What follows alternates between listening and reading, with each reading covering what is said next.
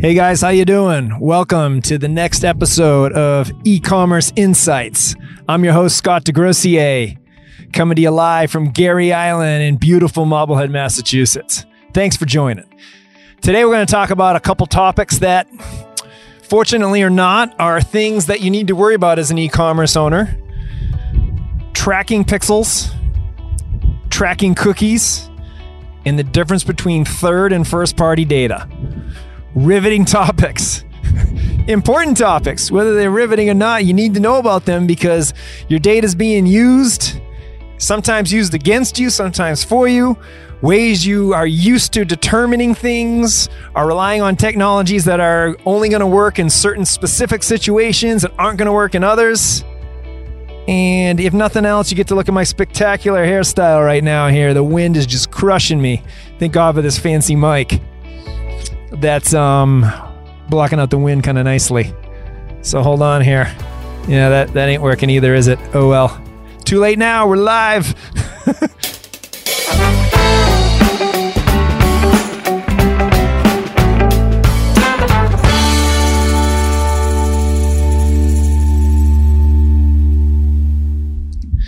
So the Apple versus Facebook news, which it was quite newsworthy, about IFDA, and Apple's new release was going to block IFDA, and that's a lot of acronyms, and then everyone has their interpretations of what that might mean. But if you want to understand that, which if you're listening to this, you're going to at least hear about it, so I hope you do, it comes down to first party data versus third party data. First party data is data collected to be used by the party collecting it. That's first party. For example, your Shopify data, your WooCommerce data, your Klaviyo data, your HubSpot data, the stuff that you collect because people are on your website doing stuff, that's first party data. That's yours to, optimize your business with. Third party data is when data is collected and used for other purposes not related to the party collecting it, or collected on behalf of people and used for other nefarious or not purposes. And so ad platforms generally are using third-party data because they are there and then they're looking around at what you visit the site. They say, hey, thanks for visiting. I'm going to attach to your computer. And then they sniff around and watch you do other things. And then so this cookie that came on, or tracking pixel, or all the different technology, whatever tech it is, if it's watching you cruise around to other websites and the web, and every time you log in, you may or may not have known that, but it's happening. And then it's used for whatever purpose they want. That's third-party data. First-party data is when you're collecting data about people that you've earned their visit to come to your website and hopefully opt in and eventually buy your stuff. And almost fell over here on the rocks on the cliffs here. That would have been interesting. And so you're trying to use it to make your business better, and you're collecting it, and it's somewhat consensual. They've come to your site of their own volition. And they at least they're on your website because they have some reason or interest to be there. So it's a very different initial capture intent to the data, which matters heavily and is going to matter much, much more in the future. So what was going on was that Facebook was grabbing the Apple phone ID. So Apple's not, innocent of this. Apple was saying, hey, grab a phone ID. It's like a social security number, here it is, here's what we know. And so they finally put an end to that. And a lot of people were relying on that. Now, that capturing that data, it does give you more data. But the tricky thing about tracking and marketing attribution is more data isn't always better data.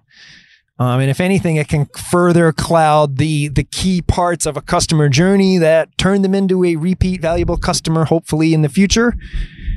You want the right data acted on correctly. And that can be challenging to do. And sometimes getting every single impression out there it's not the way to go. But furthermore, those methods are going to be illegal someday. So that's going to be, if anything, that's going to make data actually more accurate the law, what Apple and Facebook are, battling over. It's going to make it more accurate data because instead of it being sniffed by a phone ID, you're going to have to it's going to be more earned media where they actually clicked and went to your site is where you're going to be able to track, because once something becomes in the first party domain, then you can track and use it. And if you're relying on stealth hidden stuff, that's slowly but surely going to no longer be allowed, which is a good thing. Because then if the data is relied on more accurate actions, such as clicks, rather than impressions, you're going to have more accurate data in your, hopefully, Facebook and Google platforms. We'll see. No, I can't really worry about that. I got my own marketing attribution concerns to worry about. So that first party, third party thing is becoming a big thing where first party data cookies are something that's going to become important. You're going to have to make sure that whatever you're doing is correctly labeled and passes all the tests that it's a first party data use only cookie for it to be able to be used. At my company, Wicked Reports, for marketing attribution, we've always been a first party data cookie company. We use things in addition to cookies that are also first party data, fall into that domain, because you can't just rely on cookies because they're going to drop when you go from domain to domain in a particular marketing funnel. So let's talk about cookies for a minute here. So cookies and tracking pixels. A pixel is, a 1x1 pixel is the smallest image that is, theoretically possible in a website or a graphic on the web. And so the idea behind a tracking pixel is that you have a 1x1 image, and then there's code in that image that's going to report on what you're doing. And that's the standard way that people track if an email is opened or not. Is because if you allow images on your email, the image opens and it reports back, hey, Scott at Wicked Reports just opened this email or whatever. That's one way that it can happen. And then a cookie is a text file that gets put on your computer when you visit it, and you put various things there, and then you can retrieve that information and again, figure out what's going on. You're constantly, like when they're clicking around websites, you're adding stuff to that flat file, text file, and then you're pulling it out so that you can, track them. Or there's a lot of good reasons for cookies. They personalize websites. They say, hey, this person's okay. They logged in. It's safe. There's a lot of technologies built on cookies that, it's going to be really tough if they get rid of cookies. A lot of texts are going to have to get rethought, or they're just not going to work very well. And one of those ways is tracking. And again, that's a third first party thing. Places will cookie your website and then keep track of where you go and then pull that out. We don't do that at Wicked Reports. We just use the cookie for what you're doing on our client's site and when you're doing it.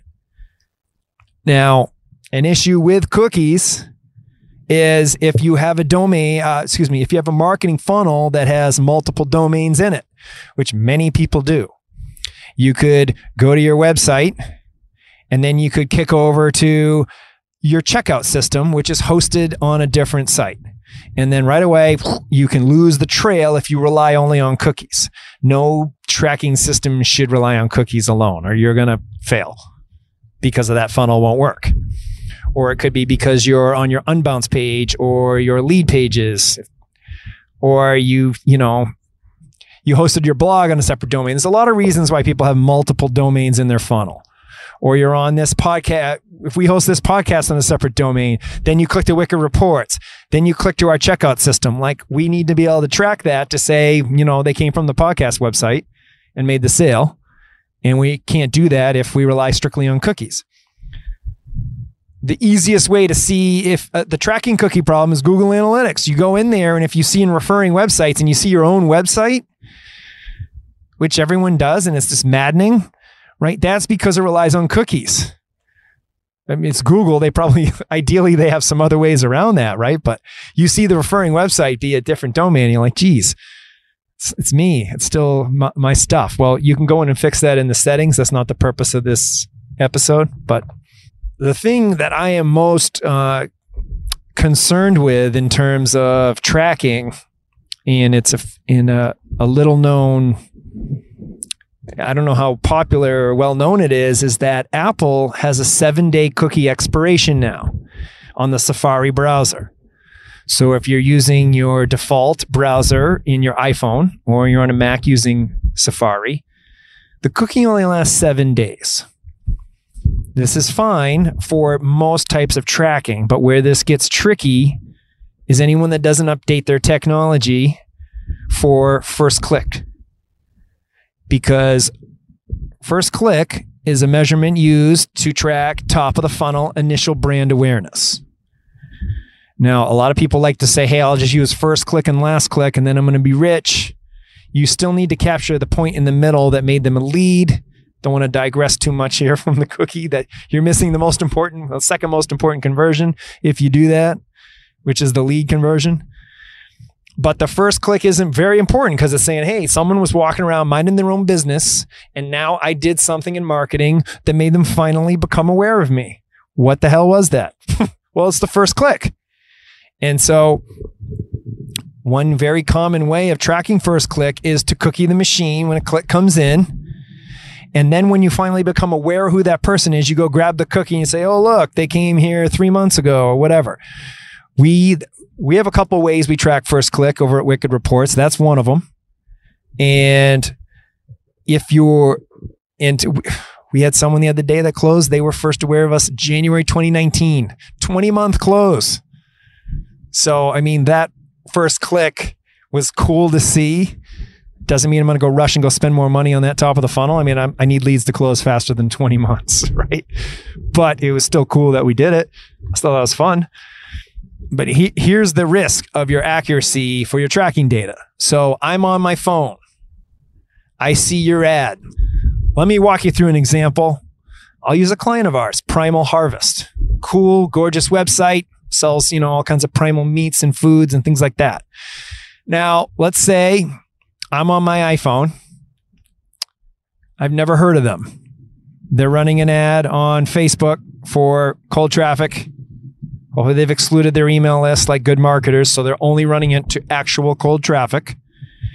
And I see an ad. It's like some, click here, save 20% on, deer beef jerky, whatever. And I click on it. Lo and behold, I get distracted by something. Put my phone down, leave it. Don't do anything. That's my first click. Let's call it deer jerky. Don't know why I thought of that. I wonder if they sell it. So deer jerky is my first click. Now, I did that with the iPhone. So if they're using tracking cookies, as most people would be doing, they have 7 days to retrieve that and figure it out. The trouble is, if I'm not identified, if I have no other way to identify who I was, like the trail gets lost. So let's just, for all intents and purposes, say 8 days goes by. I see another ad for buffalo meat. Oh, buffalo meat's great. I click on it. I don't do anything.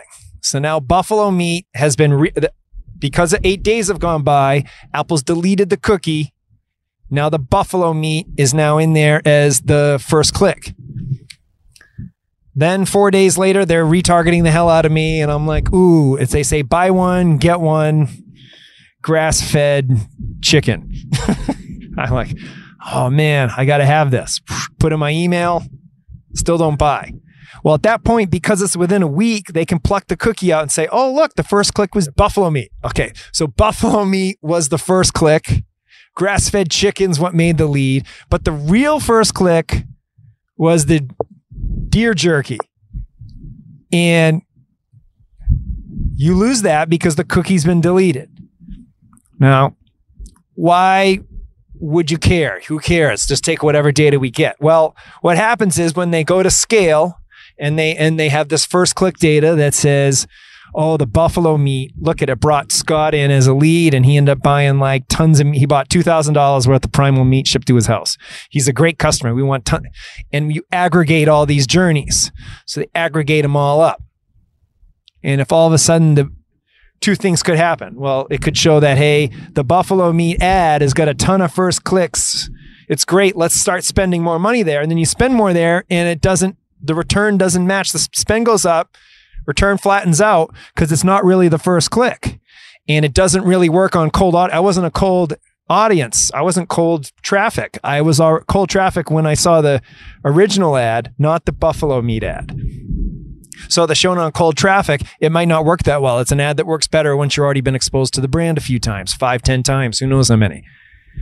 And on the flip side, where they should be putting the money on the deer jerky ad, they're not, because we didn't even know the click happened.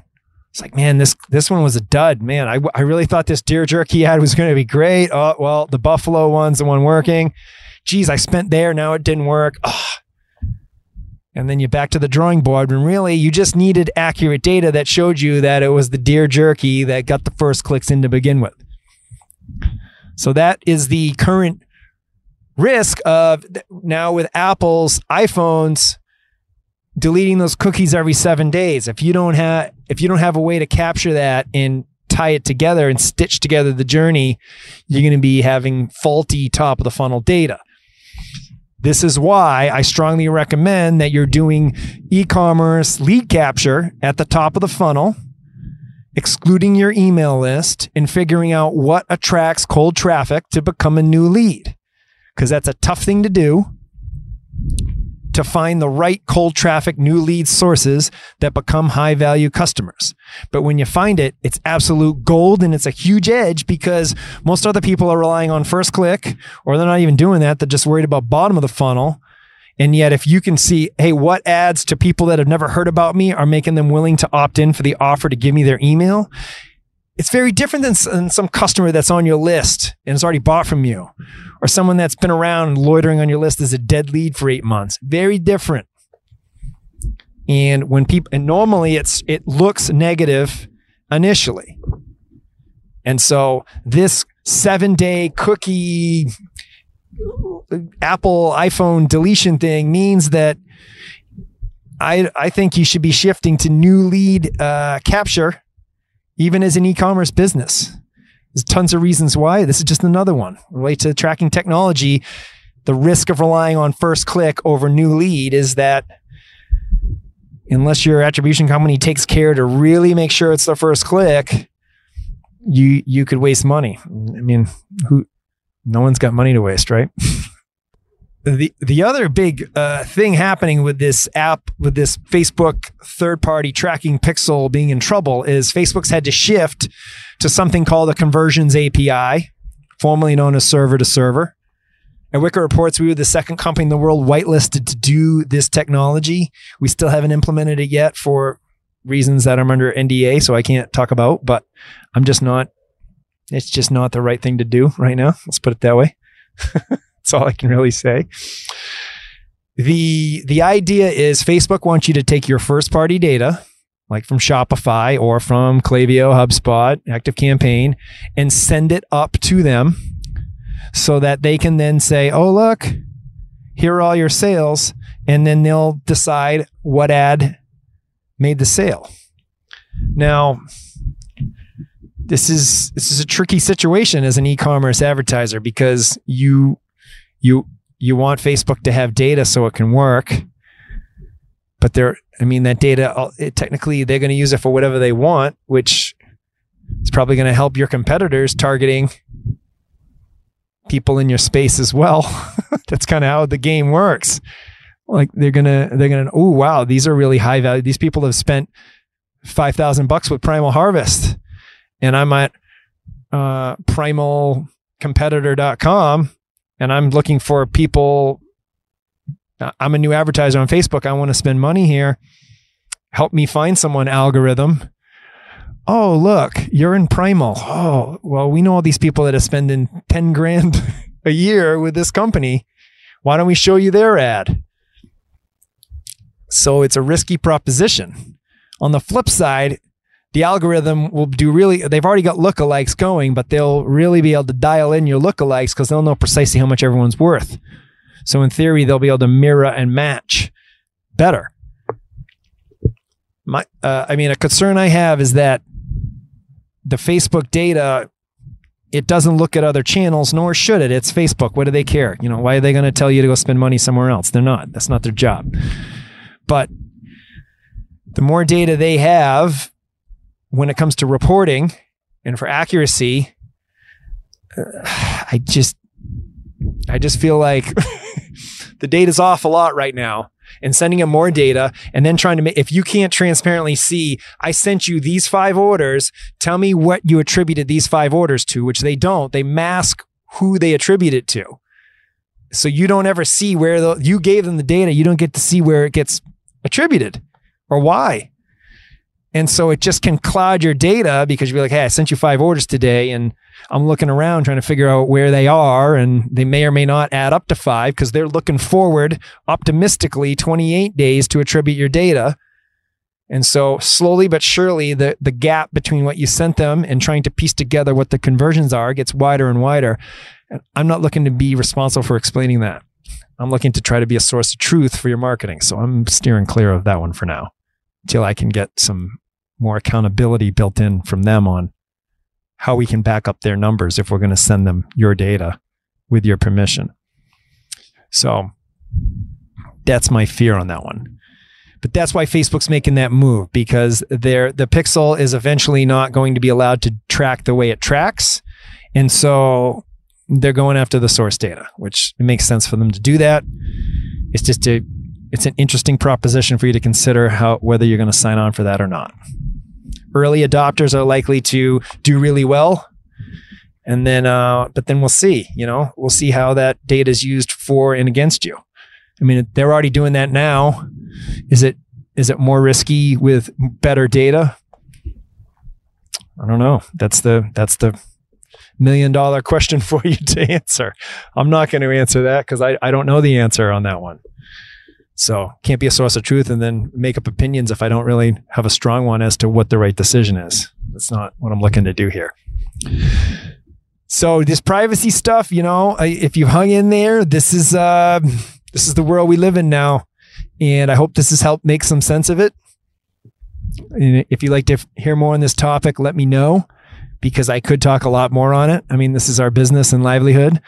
But I didn't want to freak you out with too much techno babble. So I'm going to stop now. Thanks for listening.